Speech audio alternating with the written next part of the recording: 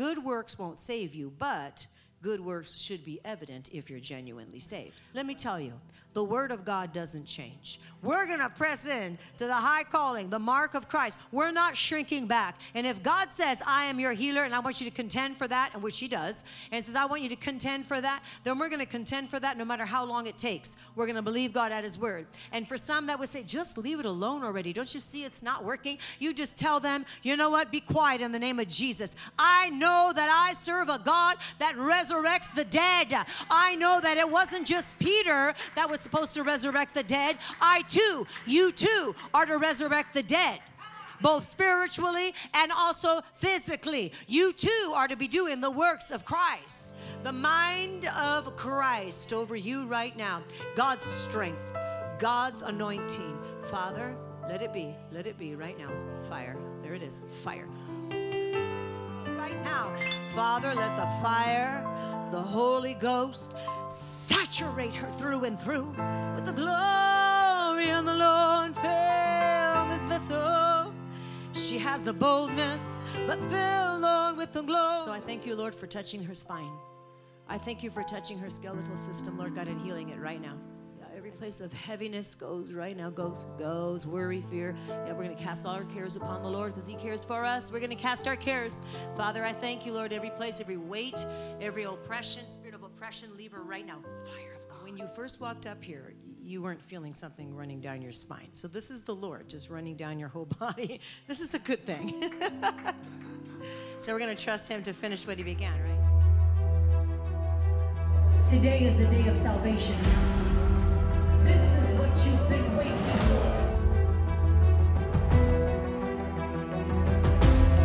Get ready for a night of Holy Ghost power. September 22nd, miracles, signs, and wonders. Register now at firedupconference.com.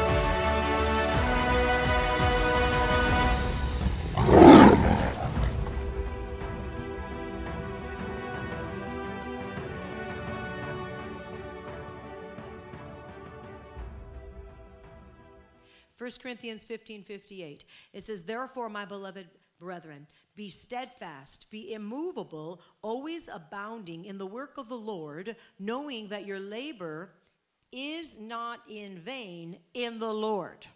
Your labor in the Lord is not in vain. Amen?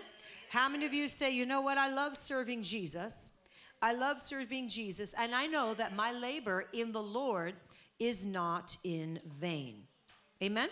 So we're going to stand firm, and we're going to do what God has called us to do.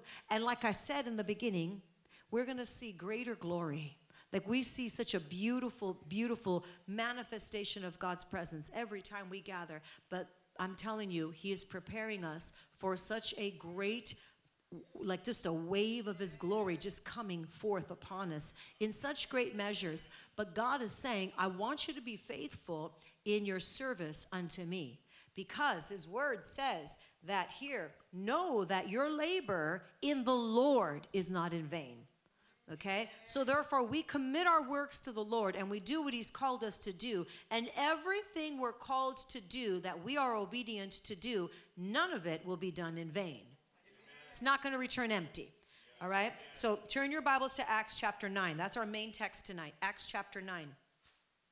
This is when Dorcas was restored to life. Many of you know this story, Acts chapter 9, and starting in verse 36. I'll read it from the word in a moment here. But the supernatural power of God is given to his followers, to Christians, to you and to I, according to Mark 16. And we know that. You will lay your hands upon the sick, right? We know that scripture. Though the supernatural power of God is given to his followers, it's given to you. You are his followers, right? So, but so is the ability to show good works, which we are also called to do. Okay? So the ability to do good works and not overlook those who cannot be kind back to you. So we are anointed to walk in the supernatural, every one of us. But we are also anointed and called to do those good works. And to do those good works to those that can't do them back. Amen. Amen. I got an amen. Praise the Lord. Acts chapter 9, we see the life of a woman which she was a disciple of Christ. Her name was Tabitha, right? And then it's translated to Dorcas. Well, she was full of good works. She was full of good works. She was full of charitable deeds, right? She was faithful, and she followed the Great Commission. You can hold your one finger there, and I want you to turn to Matthew chapter 28, and in verse 18, and I will read it from the Word. Matthew 28, starting in verse 18. And Jesus came. Hallelujah. We could all just go home right there. And Jesus came. And Jesus came and spoke to them, saying, all authority, that word means power. All authority, it means authority and power, has been given to me in heaven and on earth. It's Jesus speaking. He says, all authority, all power has been given to me on earth. Go therefore and make disciples of all the nations, baptizing them in the name of the Father and the Son and of the Holy Spirit. And here it is, don't miss it, verse 20.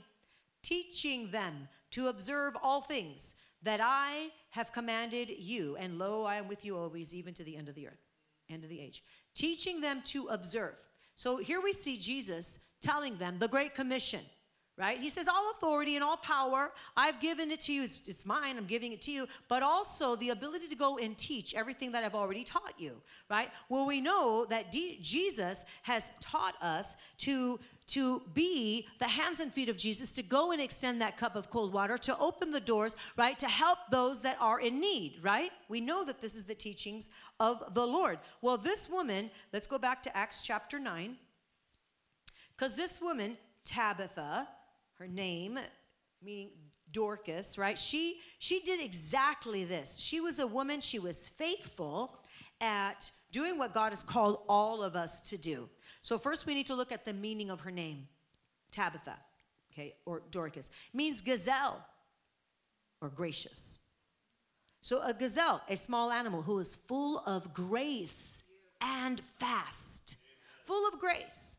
And gracious is showing mercy, compassion, and forgiveness. You don't have to turn there, but I will tell you, in James 1:27 says, pure religion is to minister to the fatherless and to the widows, but it's also to keep yourself pure from the world. This is James 1:27, and this is the scripture. Pure and undefiled religion before God and the Father is this, to visit the orphans and the widows in their trouble, and to keep oneself from being spotted, so be unspotted from the world. This is pure religion. This is what God says is true religion. We don't really like that word religion. We say, well, we're not religious. It's a relationship with Christ. But in order to define, and that is true, but in order to define, okay, religion isn't bad. The word religion, it's what people have made of it, right? So it shows that you have a faith. Our faith is in Christ. He is the resurrected one. He purchased our lives with his very own blood, right?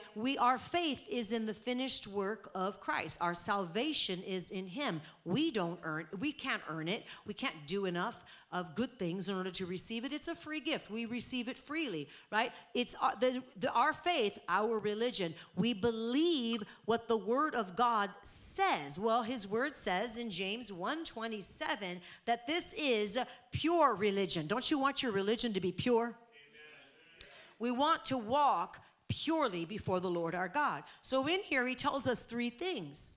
He tells us in this scripture that what is pure, what is undefiled religion before God and before the Father, but to do this, to visit the orphans and the widows in their trouble. That's just the first two, to visit the orphans and the widows in their trouble. But the third is to keep yourself pure, keep your heart from being polluted, right? Keep your heart from being tainted from the world. This is our job. Say, it's my job to do this.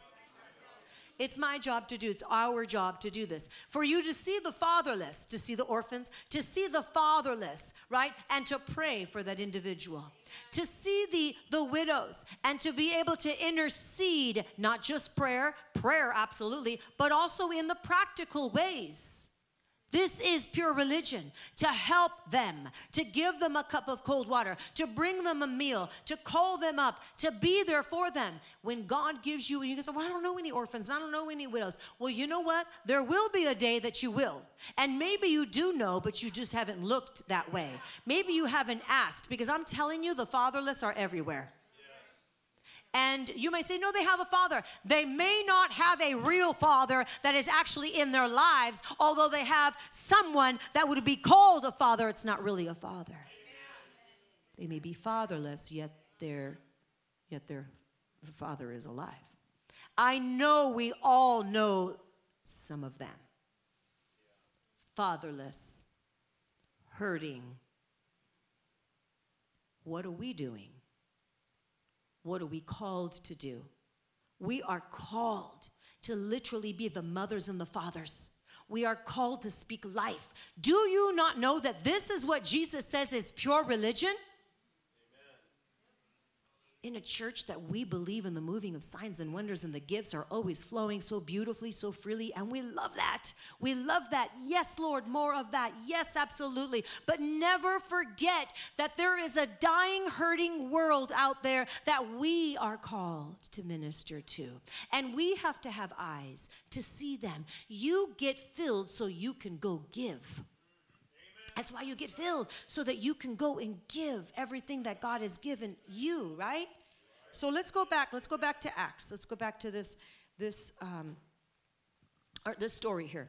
So in verse 36, I'm going to start reading from verse 36, right in the beginning. So at Joppa, there was a certain disciple named Tabitha, which is translated Dorcas. This woman was full of good works and charitable deeds, which she did. But it happened in those days that she became sick and she died. And when, it says, and they had washed her and they laid her in the upper room. Okay, washed her, laid her in the upper room. So this is how I read this. She took her last breath a little bit ago because they still took time to go ahead and do some of these things. Now it's been a little while that she's been dead. That's kind of how I read that. They washed her and they laid her in the upper room. Since she was near Joppa and the disciples heard that Peter was there, they sent 2 men to go and get Peter, imploring him, do not delay. Well, sure, you took time to wash her and lay her in the upper room. Don't delay, Peter, come. So Peter, he comes. It says Peter arose and he went with them. And when he had come, they brought him to the upper room. And all the widows stood by him, weeping, showing the tunics and the garments which Dorcas had made while she was still with them. Right? This is what this woman did. We're going to stop right there. This is what she was a seamstress. She did good. She did what she knew. She did what she could. That's all God wants from us. Do what you can. Do what you know. Right? God's given each and every one of us gifts. He's given each and every one of us abilities. He's given each and every one of us a different measure of faith. He's given each and every one of us different time frames. So do what you can. Don't do what someone else is doing if that's not what God has called you to do. But do what you can. She was a seamstress. This is what she could do. And you might say, well, gee, that's not that spiritual. Really? Because everything is supposed to be spiritual. Everything we do.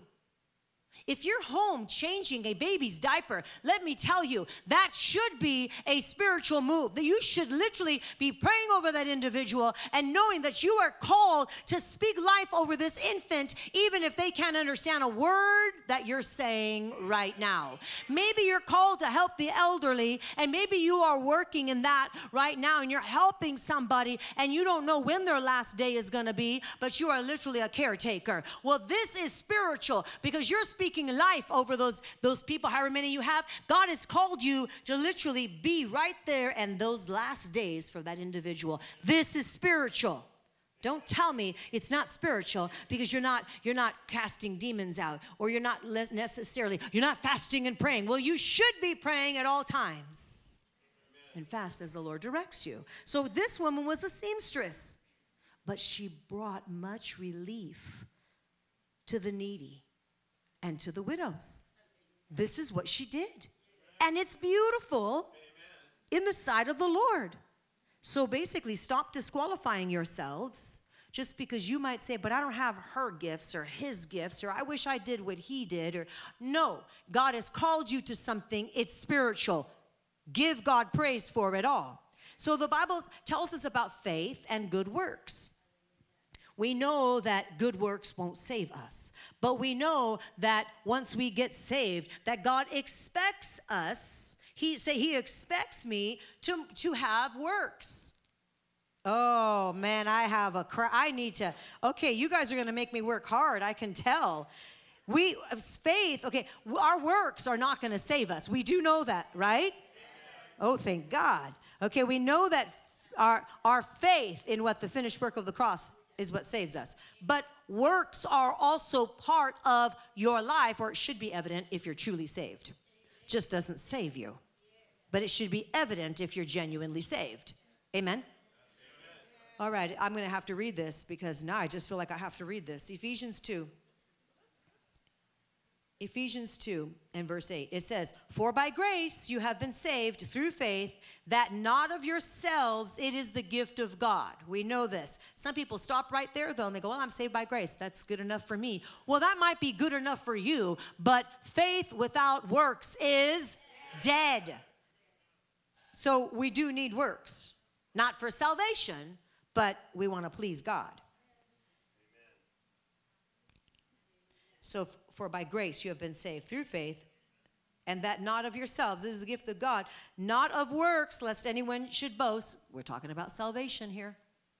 For we are his workmanship, created in Christ Jesus for good works, which God prepared beforehand that we should walk in them. So good works won't save you, but good works should be evident if you're genuinely saved. Well, this woman was a believer, and she also, had lots of works that she was doing. So she gets sick. She dies. Let's go back to our text. Acts 9, verse 39.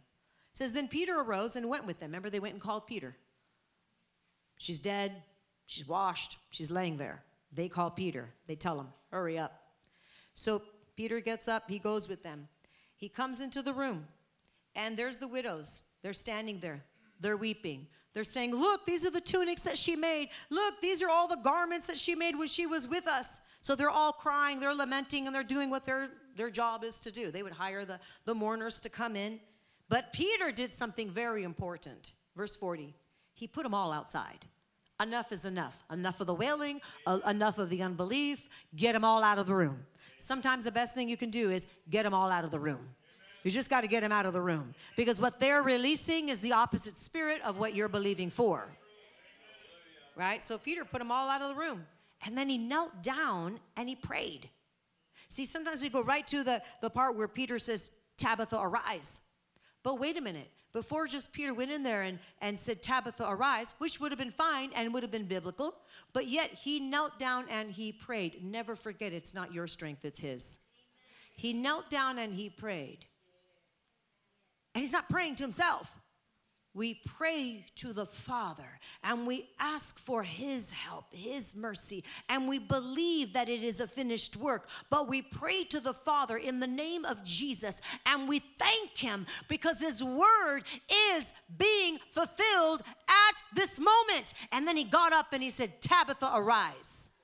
And the minute that he said this, this woman that was dead, she was washed and she was already being stored. She was already being put away. The minute that he said this, she opened her eyes, church. This is not a make-believe story. This is the word of God.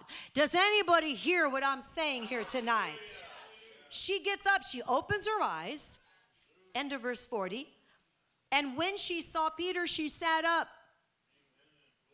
And then verse 41, Then he gave her his hand and he lifted her up. And then when he called the saints, he called in all the other disciples. He had them all in, on all the other people. He called them all in, and he presented this widow, and he presented her alive. Amen. That which was dead, he presented alive. That which was dead, Peter presented alive. That which is dead in your life, you are to present alive. You are to have the faith of God and the faith in God to say, not on my watch, devil. Now, it may not be a literal death, but it may be a form of death. It may be some type of death that you're going to kneel, you're going to pray to your heavenly Father, you're going to get up, and you're going to say, arise in the name of Jesus. That death has to leave in the name of Jesus. And that is exactly what Peter did. This is exactly what he did. He raised the dead. Literally. Peter raised the dead. Jesus raised the dead. Peter raised the dead. Resurrection power, verse 42. Look at what was the, other than this woman being raised, other than her time wasn't finished. You need to know when that person's time is not up, but the devil took advantage and stole. And you need to know when that person has finished their assignment. Jesus' assignment was done at 33 years of age. His assignment was done. What he came to do was completed. But you need to know, is that person's assignment done or not? And then you pray appropriately. So obviously this woman's assignment wasn't done. She was raised to life. Maybe you've prayed for somebody and you go, I did that, but it didn't work. No, how do you know it didn't work? Was their assignment done? Maybe their assignment was done. The rest of, there's one more verse, verse 42. So it wasn't just for this woman to come back to life. Everybody there that saw it, I mean, could you imagine being in this room? They all knew she died. And they loved her. They loved her. Why? Because she was giving. She was kind. She went to the ones that no one else went to. They were all mourning. They were sad to see her go. They didn't want her to go. Right? So they all saw that she died. But now Peter comes in, and Tabitha, Dorcas, is now walking with him, alive. She's alive. And guess what? Many came to Christ. Many came to Christ. Why do we want to press in so much to some of these things that some people will tell you, just leave it alone already? Why don't you just stop? Leave it alone. Like, why are you still praying for healing? Don't you see that it's not working? Just leave it alone already. Let me tell you, the word of God doesn't change. We're going to press in to the high calling, the mark of Christ. We're not shrinking back. And if God says, I am your healer, and I want you to contend for that, and which he does, and says, I want you to contend for that, then we're going to contend for that no matter how long it takes. We're going to believe God at his word. And for some that would say, just leave it alone already. Don't you see it's not working? You just tell them, you know what? Be quiet in the name of Jesus. I know that I serve a God that resurrects the dead. I know that it wasn't just Peter that was supposed to resurrect the dead. I too, you too, are to resurrect the dead, both spiritually and also physically. You too are to be doing the works of Christ. And so Peter pressed in, and Peter saw the move of God's Holy Spirit, and so shall we. And the Bible tells us in Galatians 6:9 that it says, let us not grow weary while doing good. Do not grow weary. That means there's the possibility of growing weary while you're doing good. But it says, don't grow weary while you're doing good, for in due season you shall reap if you do not lose heart. We're not going to lose heart. We're not going to lose heart. Everything is seen by the Lord. Even a cup of cold water that you give, it's seen.